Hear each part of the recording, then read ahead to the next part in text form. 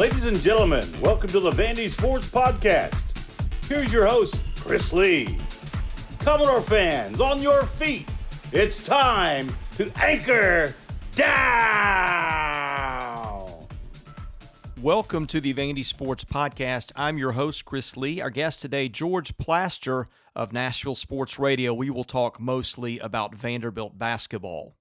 The guest line is presented by Boll & Branch, started by Vanderbilt graduates Scott and Missy Tannen. I had no clue how comfortable Boll & Branch sheets could be until I got some. They are fair trade certified, meaning they are made under safe conditions by men and women treated and paid fairly. Try them free for a month. You can return them, but you won't want to. Once you get the sheets, try the mattress. That was voted the best mattress of 2018. Go to bollandbranch.com. That is spelled B-O-L-L. Enter the promo code VANDY and get $50 off your first set of sheets. The title sponsor of our podcast this year is Jody Jones DDS, trusted for his creative design and committed to both the function and aesthetics of your smile. Jody Jones provides a range of sought-after dental and cosmetic dentistry services at his practice in Nashville. He's earned the title of #1 in Nashville for his cosmetic dentistry and provides a unique luxury environment for patients who want his famous Hollywood smile or other services. Patients enjoy getting services from Dr. Jones and his attentive team in a spa-like atmosphere. Dr. Jones has worked with many artists, movie stars, and celebrities over the years and is dedicated to providing first-rate results to all of his patients. He never compromises quality, so patients can be confident they will always receive the highest level of care. Thank you to Jody Jones DDS for making this season of the podcast possible. The news is presented by our friends at Sutherland & Belk, a family-owned injury law firm. If you or a loved one has been hurt in any type of accident, give Taylor or Russell a call at 615-846-6200. See what your rights are and if they can help, and please tell them you heard about it on the Vandy Sports Podcast. Well, the news not good for Vanderbilt basketball. The Commodores drop their 5th SEC game in 5 tries, this one coming Saturday to Arkansas in Vanderbilt's most lopsided loss of the year. Arkansas 92, Vandy 71 is the final at Memorial Gym. DJ Harvey leads the team in scoring with 16 points. George Plaster joins me today. George, it's been about 3 months since you've been on. Frankly, we have not had a whole lot of good to talk about in recent months. Not a lot of good to talk about where we're going today either, but I think it'll make for an interesting show as we talk about the state of the men's basketball program and probably touch some on the women as well. In any case, I hope you are doing well, and thank you for joining me today. I'm doing well, Chris. I hope the listeners are doing well. It's a tough time in all of our lives. We just continue to pray that soon we find an answer to the coronavirus. Yeah, and the fact that there's a mutation of a strain is probably not improving anybody's morale. Neither did a 21-point loss to Arkansas on the heels of a 20-point loss to a struggling Tennessee team improve anybody's morale. Let's just start here. I don't know how else to dance around this. Things are not good and people aren't happy, and I am not finding a lot of places where I see this getting better soon. Is that fair? Yeah, I think it's one of the things that's really depressing right now is the fact that, you've gone through an 0-19 SEC final year with Bryce Drew. I think it was something like a 3-16 last year in the SEC. They've started out 0-5. This is the program that most longtime Vanderbilt basketball fans want to have their most pride in. And to see this thing have disintegrated to one of the worst Power 5 programs in America is pretty galling. It really is. And for people that have followed this program 40, 50 years, it hurts. Well, this is how bad it's gotten, okay? Everybody is aware of the disaster that Stephanie White has been for the women's team, and we may touch on that here in a little bit.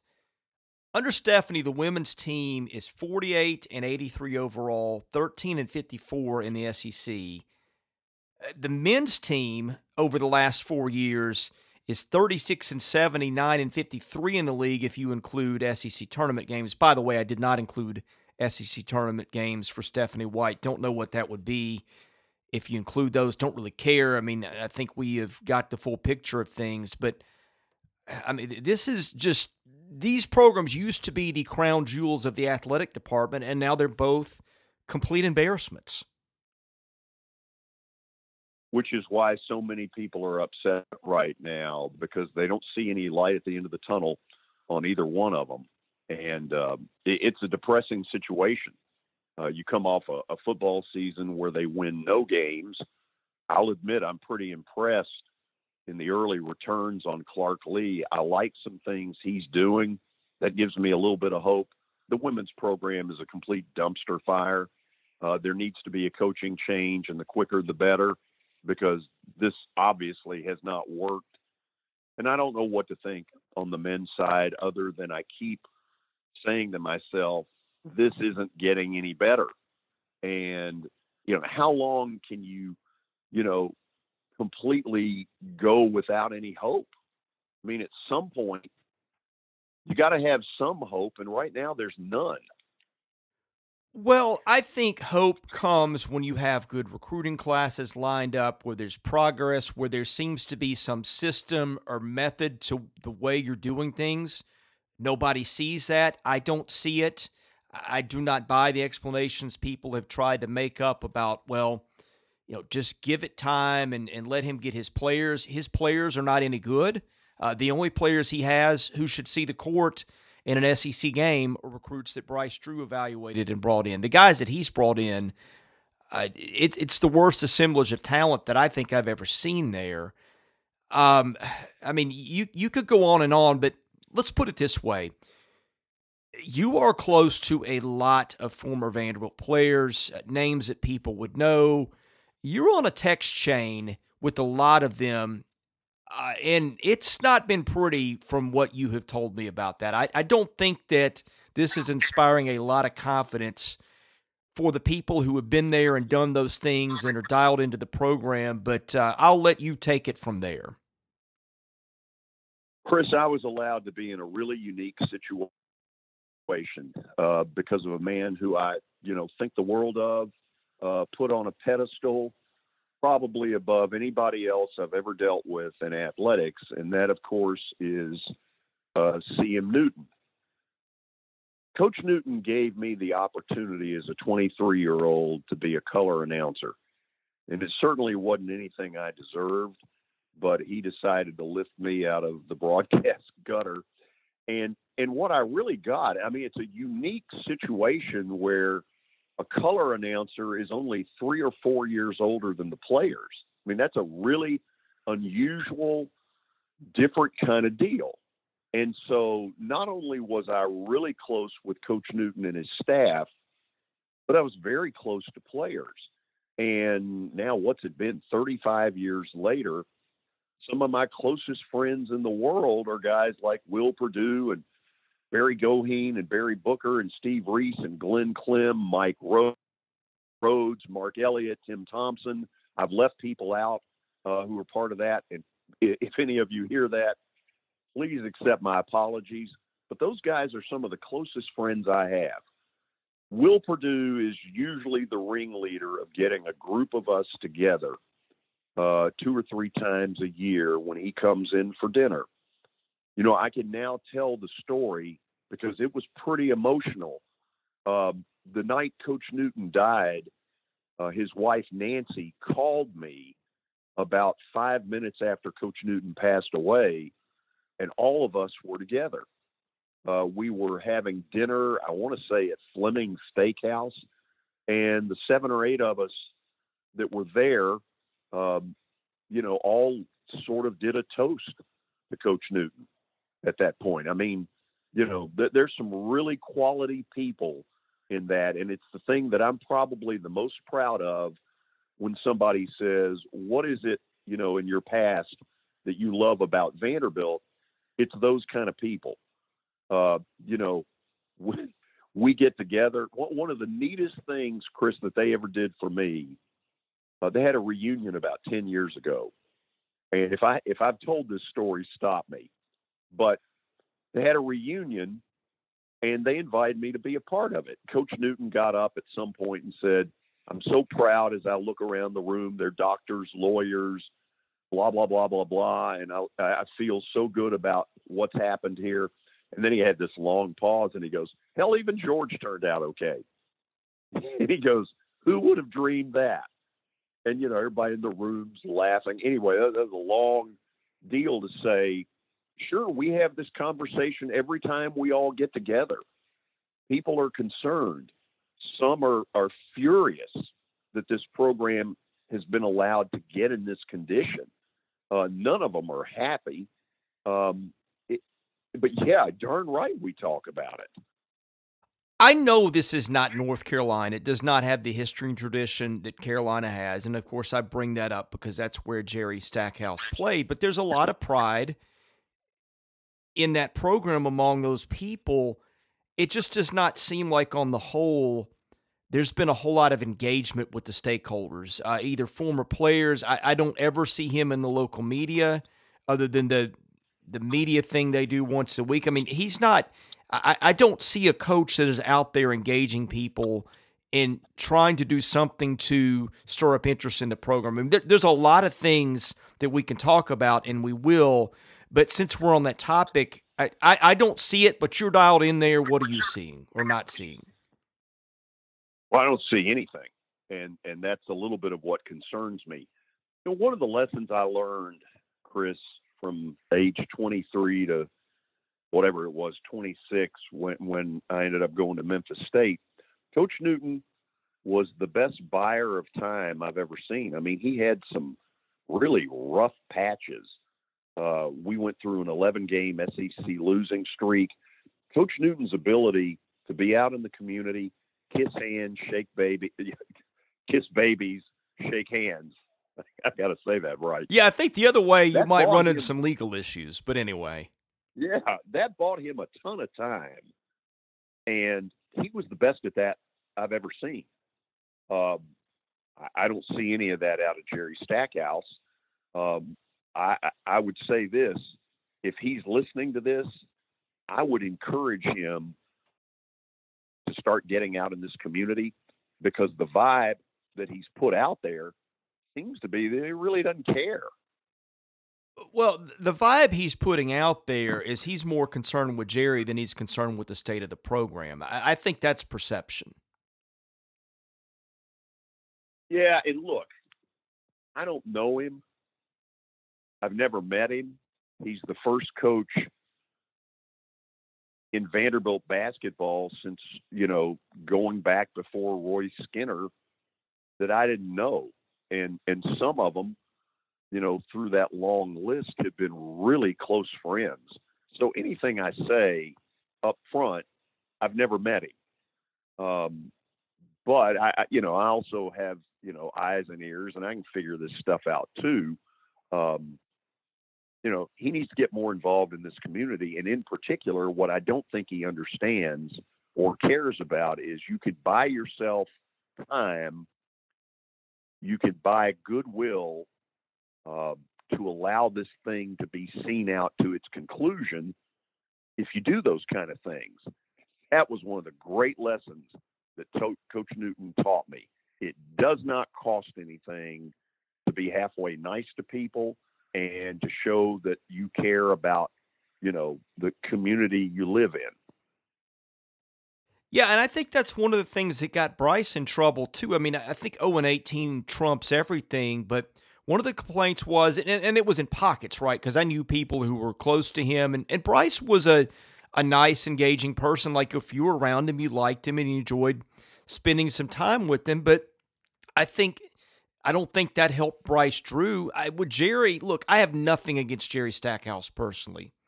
Although he did block me on Twitter for whatever reason. We can get into that in a bit. But, you know, my interaction with Jerry, I find him a guy who can be engaging and funny and kind of fun to be around with, but it all comes down to effort and concern, and I think that's where the issues are, is that there doesn't seem to be a lot of that in terms of getting out there and spreading the gospel with respect to Vanderbilt basketball, for lack of a better term.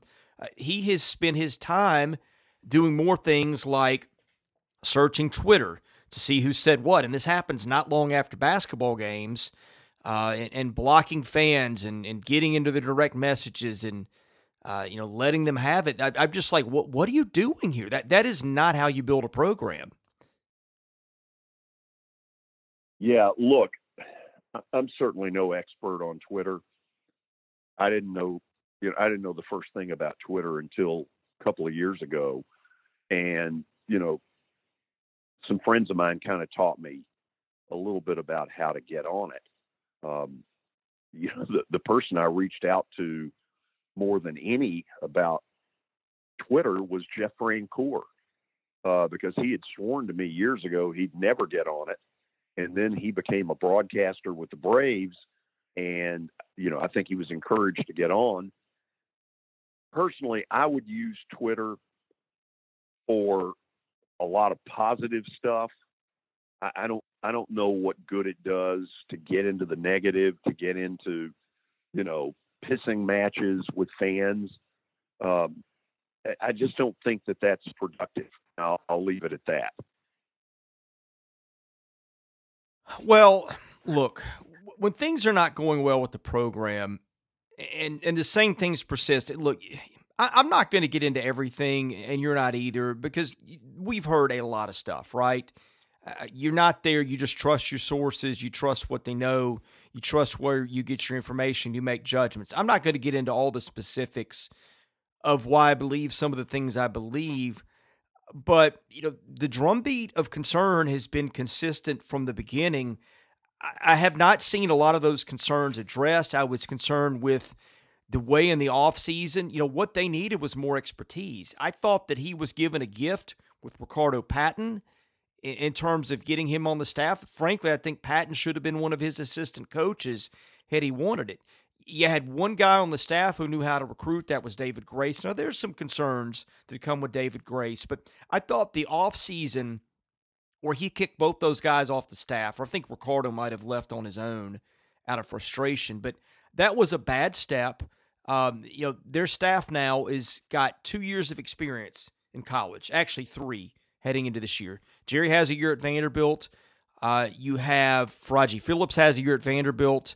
And you now have Adam Mazzari, who's got a year at Vanderbilt. So those guys have 3 years of college experience coming in. They're all last year at Vanderbilt. Where was the leadership in terms of, hey, what are you doing here? This is not how you put a staff together. It just concerns me that you can see these things from the outside, and there's no guiding hand above him to put a stop to any of this.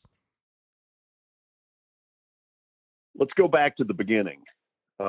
When Malcolm Turner hired Jerry Stackhouse, there was no reason to give him a 6-year contract. He hadn't done anything to warrant a 6-year deal. In my mind, 6 years is excessive. I didn't understand it at the time. I think now it's turned out to be a huge mistake on Malcolm's front. It's not like a ton of colleges were beating down Jerry Stackhouse's door. And I don't mean that necessarily to be negative, because he's new in this business. But for God's sakes, he didn't need a 6-year contract. That's stupid. And, who knows where this is going? At the end of the year, at the end of the season, the people that matter, and I'm assuming, Candace Lee, maybe Tommy McClellan, whoever, need to sit down with Jerry Stackhouse, and they need to do a serious review of, is this getting any better? And if it's not, certain steps that maybe they have to force the issue of. The first question we want to know is who's really running the AD, right? Because we've got some mixed messages. On one hand, I have heard that Tommy McClellan was hired to run the AD. I've also heard it phrased as Candace is still in charge, but Tommy was hired to take care or, to basically fill in the gaps on her weaknesses. Whatever the case, I want to know where the leadership's coming from. Who is it? I mean, frankly, there's been several times he should have had a meeting with his boss pretty quickly. And I think if that's not happened, we're doing this Monday morning. It's 10:45 as I'm speaking. If he's not in Candace Lee's office or Tommy McClelland, if Tommy is truly given charge of running the program, and there haven't been some things addressed about the press conference, I'll get some quotes in that in a minute, about the way he responded to fans on Twitter, about the constant blocking of people. That got national headlines this weekend. They failed in their area's leaders. My philosophy of management is that if you've got some problems that aren't being worked out from an organizational standpoint, that's your fault. Now, once the organization steps in and tries to help you, if those problems persist, it's no longer your fault. It's the fault of people above you. If that's not been corrected, you either take further steps to correct it or you move on. I'm seeing a failure in leadership here, and frankly, I've seen it with the women's team. The word on the women's team was, and I know that it's been blamed for COVID. I know that the Hustler did a piece on that yesterday. Yes, injuries and things have taken place that have decimated that roster, but the word I've heard and the word you've heard is they just quit. That there have been concerns that have been brought to Candace Lee for years regarding that roster. She is the supervisor of that program. They have gone unaddressed. You continue to see kids leave and leave and leave, and now you don't have a team left to fill out the season. I'm seeing the same style of management that's gone on the men's side. And frankly, there's a quote this weekend that he said in the press conference that I found interesting because I had started to hear some undercurrents of this right after the Tennessee game was canceled. Stackhouse said this weekend, right now we've got some guys who don't want to play any bleeping basketball. So here's my question. He's calling out his team as having quit. I have heard undercurrents of all kinds of dysfunction and chemistry issues over there. I think it was interesting that Jerry phrased it the way he did. Again, I'm not there to see what goes on, but when he said that this weekend, that caught my attention because there have been undercurrents of that kind of thing the last couple of weeks. A lot of which I can't sit here and tell you that I know with 100% certainty, but here's the thing. They're not competitive. Losing by 20 at home multiple times in the conference doesn't cut it. Now, the fact of it is, because of COVID, there aren't any fans inside Memorial Gym. But if you took away COVID right now, Memorial Gym would still have a lot of the same feel.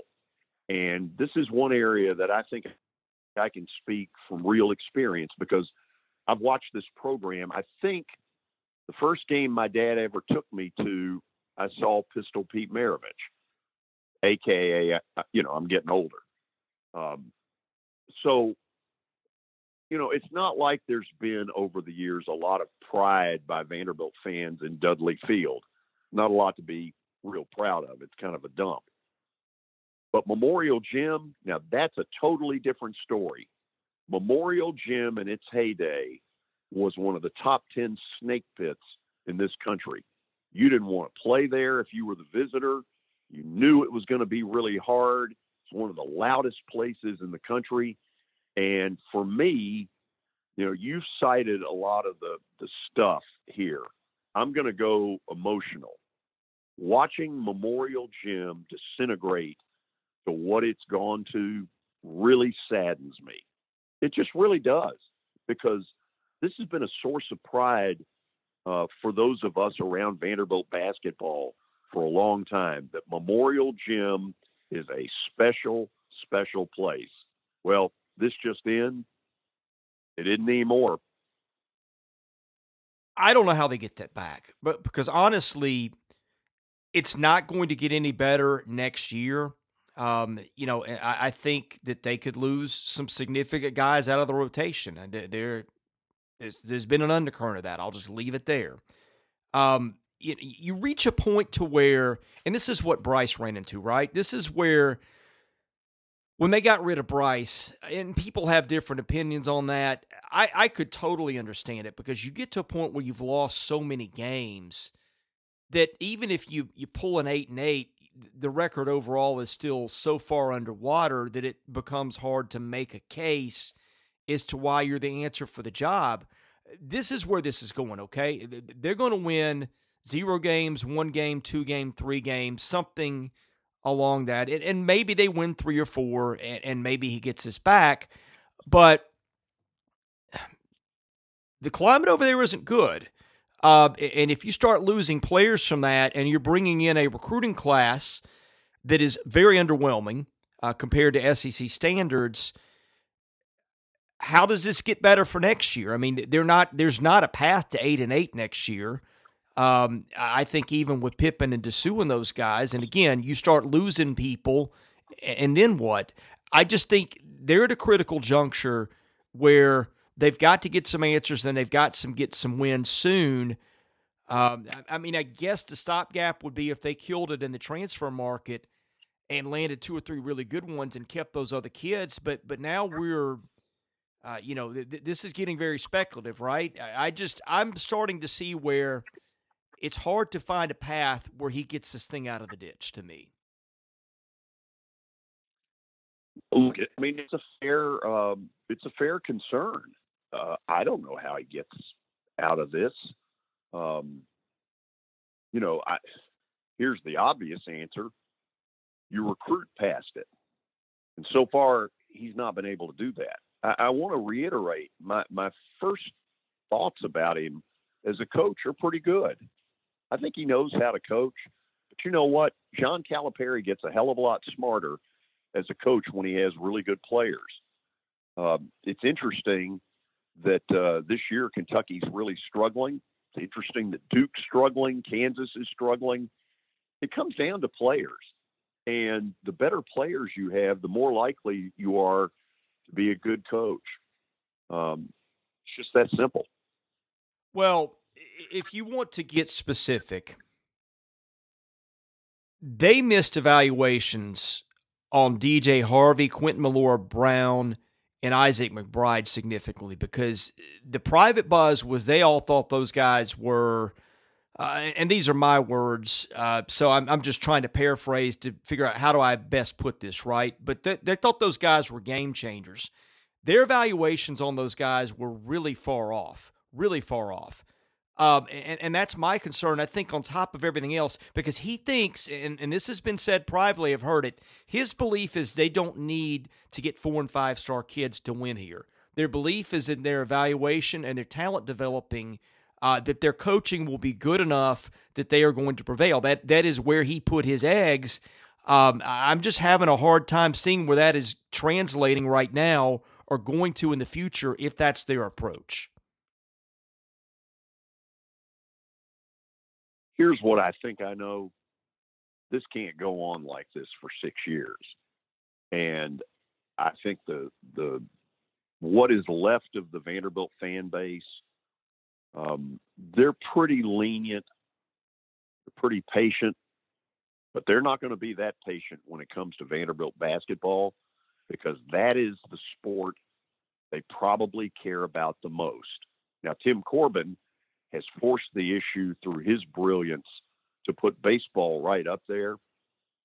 But the truth of it is Vanderbilt basketball has been what the fan base wants to be great at.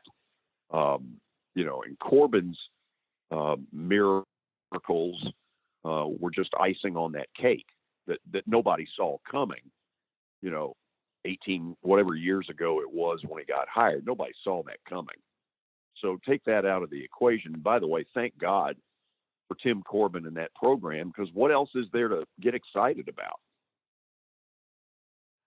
Shall we do the mailbag? Yes.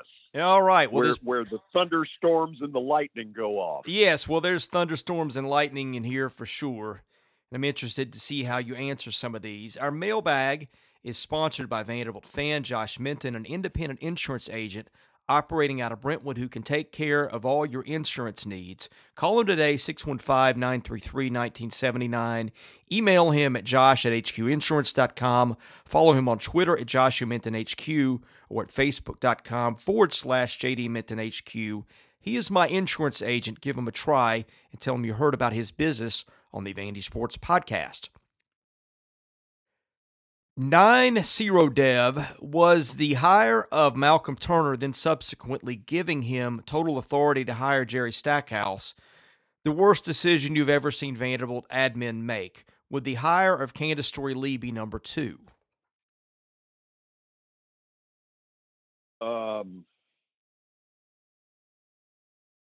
I don't know how you rate these. First of all, I really enjoyed Malcolm Turner during the short amount of time that I got to know him. I'd love to be able to pick up the phone and ask him why Jerry Stackhouse warranted a 6-year contract. In my mind, he warranted no more than 4. If you're going to go back through the history of Vanderbilt athletics, we're missing a couple of things. Richard Schmidt turned out to be a 2-year disaster, PR-wise, that forced the hiring of C.M. Newton, who at the time was supervisor of officials in the Southeastern Conference. So rating all this stuff, it probably doesn't matter. But in the end, the decision to go with a 6-year contract is an albatross. Was not needed. CA Money says, are we about to see Jerry Stackhouse's last rodeo at Vanderbilt? I don't know. Again, I don't know the guy, but I don't get the vibe that he's really fired up to be here. Maybe I'm wrong. The fact is, I don't know him. So I'm just babbling with no real basis for anything. But I would like to see him show a little bit more appreciation, because the Vanderbilt basketball fan base has been a hell of a fan base, and one by one pissing them off and telling them that, they're fair weather fans, that is not the way to go about it. I'm going to make an observation here. They have a culture problem in the AD as a whole. And I think that it's probably best illustrated by Derek Mason after the Missouri game 2 years ago. They were horrible, floundering. He's in year 6. At that point they're not going to have a winning season. They get their one significant win of the last 2 years. I mean, we didn't know that at the time. We didn't know more was coming, although you could suspect it. But point is, he's in the middle of the desert doing nothing. And his remarks to Dawn Davenport, frankly, about I'm the guy for this job, I'm built for this job, and it just came across as a middle finger to the fans and the critics that I deserve to be here and I don't deserve this criticism. Frankly, I see a lot of the same thing with Jerry. You see it in the AD, with Candace Story-Lee. Their message there seems to be, I don't think they spend a lot of time in self-reflection and trying to think, hey, is there some merit to the criticism? They just lash out, whether it's that, whether it's, getting a writer you don't like banned from the press box, all those things. I just don't see an ability in that AD to self-reflect and to fix things. I just see a continued culture over there that is knee-jerk, and that rather than thinking, okay, is there something here we need to work on, they just lash out at the critics. Yeah, and in the end, that's really not going to get you anywhere. All of us need somebody that counsels us that we really respect. That, gosh, how many times in my life have I wanted to lash out about something that I didn't think was fair, and somebody stopped me from saying something stupid? Okay? I'll give you, for instance, you don't think that there were some times in 2003 with a lawsuit with Cumulus that I didn't want to lash out? Of course there were. I had a wonderful attorney in Jack Waddy who basically was a great buffer. These coaches need that. It's a frustrating job. There has to be somebody who walks in and says, listen, I know you're frustrated, but there's a better way to handle it than this. And I've been fortunate in that a lot of times in my life, I've had somebody that would step up that I respected, and some of the people would surprise you.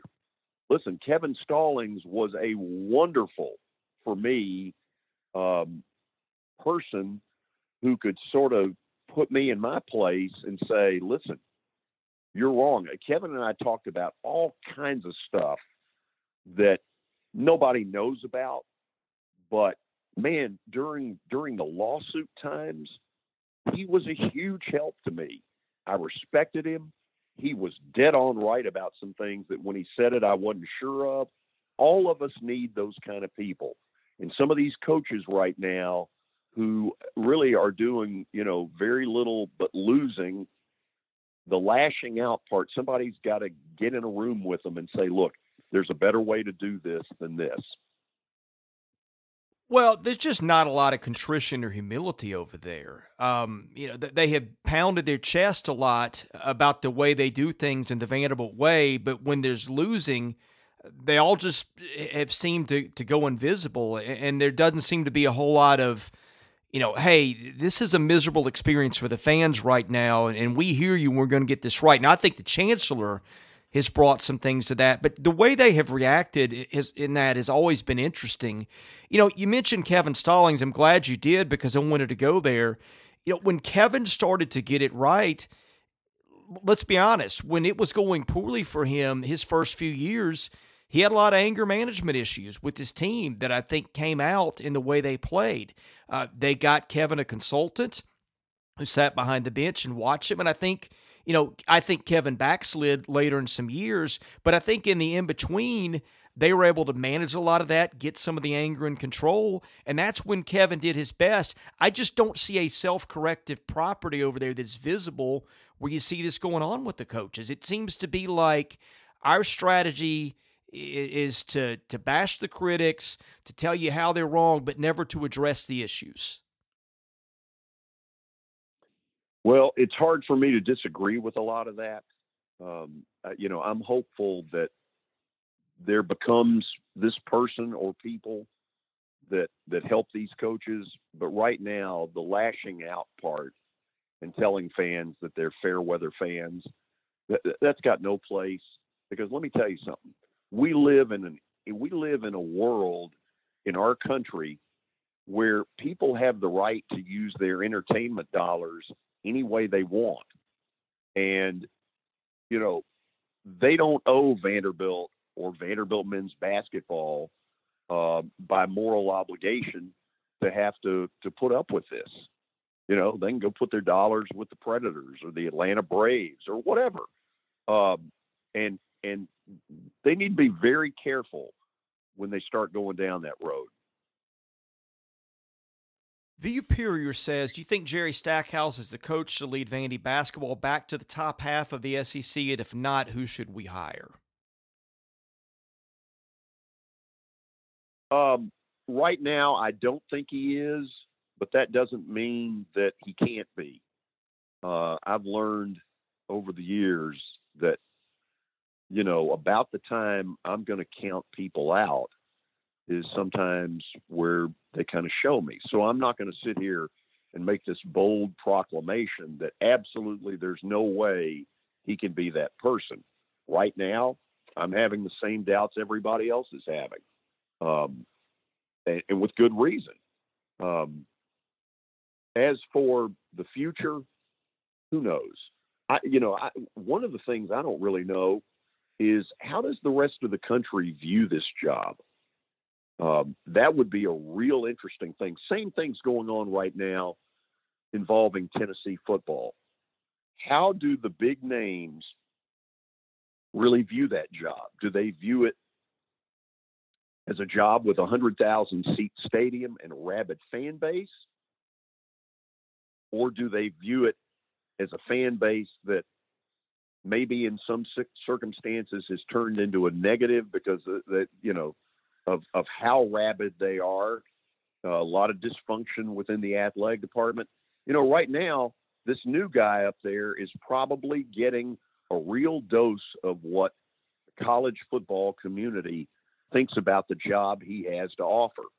And I guess there's a curiosity factor for me in wondering, am I so blinded by the trees, by the forest from the days of the 70s and the 80s that I don't know that the rest of the basketball community is like, I wouldn't touch that with a 10-foot pole. I don't know. Well, here's what I know. I know that this was a job that Bryce Drew had stalked for a few years. Now we know how that turned out, but in the point at the time, Bryce was seen as a fairly good rising star in the coaching community. Obviously, it did not work out. We'll see how Act 2 goes at Grand Canyon. But point is, you have a lot of people, and this happened with the AD job too, right? And even the second time around when they were going to do a search, which they were telling people when they got rid of Malcolm, which they never did. I think it was going to be Candace all along. I don't know why they couldn't just be honest with people. But point is, you had some ADs that had been stalking that job for a bit too. I would assume that you have the same thing in coaching. I will give you a little bit of an idea of the temperature of the room. I was texting with the contact that I have within college basketball, another place. This person's got ties to Vandy too. And in our Texas weekend, this person has some ties to the agent community. And what I was hearing from him is, hey, if this job opens, here's two names I'd watch for. Tim Miles would be one, the ex-Nebraska coach, and another one would be Craig Smith, who's doing a great job at Utah State. Now, look, would those guys come here and succeed or fail? I don't know. We had some talk about that on our board this weekend. I've talked to some people that think the Vanderbilt should aim higher than that. But here's the point. Those guys aren't terrible basketball coaches. So that alone, without knowing anything, tells me if this job came open, they could get some decent candidates. I think Casey Alexander at Belmont would be another one. I don't want to speak for Casey, but I suspect he would be interested. I know he was very interested the last time. I would take my chance with either of those guys, any of those guys, right now compared to what we're seeing. Does it work out? Can they get to another level? I don't know, but I feel any of those three guys would probably put in the time and effort to at least give it a decent shot. Well, I'm not going to touch the Casey deal with a 10-foot pole. Some people know, some people don't. I'm doing all of Belmont's radio and TV package since Kevin Ingram left, and it's really been fun for me. I had not really done any play-by-play for a pretty good length of time. This has been fun for me. I can tell you one thing, Casey Alexander can flat out coach. And right now, I would say on a neutral site, Belmont would beat Vanderbilt in double digits. They would wear them out. Yeah, he's lost one game this year, and I know their schedule hasn't been any great shakes, but people that I know that know him and watch him really think highly of him, and I think they think he could do the same things there that Rick Byrd has done. Well, he learned from a master. I mean, I'm sure he's got the kind of feelings for Rick Byrd that I do for C.M. Newton. Casey can flat out coach. And what he has done, he's infused a couple of new players, a young guy, Jacoby Wood from Cleveland, Tennessee, kid Ben Shepherd out of Atlanta. They're really good. They look like the best team in that league. They look like they're going to the NCAA tournament. That would be fun. That'd be a lot of fun for me. But anyway, I'm not trying to move Casey anywhere, but you could do a hell of a lot worse. Let's see. VU Superior says, what have you heard in terms of new university support for the football program? We'll change gears. I think we're just going to leave basketball alone. I think we have hit that pretty thoroughly and move on. So let's start with that one. Well, what I hear is at least encouraging that this chancellor wants it to be good. I also hear that at some point, perhaps in the spring, that you'll get a little bit more of an idea of what it is they intend to do facility-wise. I don't pretend to know what holdups there are. All I can do is hope, because God knows at this point they need a chancellor who cares about athletics worse than they have ever needed, ever. Is that a fair statement? For sure. For sure. I thought you'd think that. Yeah. I think that might be a given in this situation. But Chi-Town Door wants to know, what are your observations on Clark Lea? Have you followed his career? What do you think of his staff hires? First of all, I don't know Clark. I maybe have met him in the past. His father was the Nashville Sounds team doctor when I was one of their broadcasters coming out of college. His father is a wonderful man, and I'm happy for the dad because I know this put a big smile on his face. Clark really got my attention when he hired Barton Simmons. I don't know. I think the title was general manager. I'm not sure I know what that means, but I don't really care what it means. Here's what I do know. Barton and I did a national TV recruiting show together for 2 years. I don't know the first thing about recruiting, couldn't care less. That's not an area that has ever really floated my boat. He is a walking encyclopedia of recruiting knowledge. Nobody knows more about recruiting than Barton Simmons, period. And for them to get him, and obviously there was a friendship between Barton Simmons and Clark Lea that goes all the way back. I think they were in school together at MBA. That one really got my attention, and that told me this guy's got a plan. And I kind of like what I've seen early. CA Money says, we all know the names of the guys who've made it to the big leagues since Tim Corbin arrived on campus. Who were some of the guys pre-Corbin that were big league guys? I mean, the guys that come to my mind are Joey Cora, Scotty Madison, Mike Willis, Scott Sanderson. There wasn't a big list of players pre-Corbin. The one that probably should have gotten there was a really close friend of mine when we were in school, Jack Newsmer. Jack Newsmer is one of the all-time great pitchers that ever came out of Vanderbilt. And Jack, if you're out there listening, you know what? I'm glad I kept your name out there. He would have been one that I thought could hit it big. And Jack, if you're listening, Chris, for my graduation present from my parents was a decent set of golf clubs. And Jack was the one that helped mom and dad pick them out. Did it help my golf game? Hell no.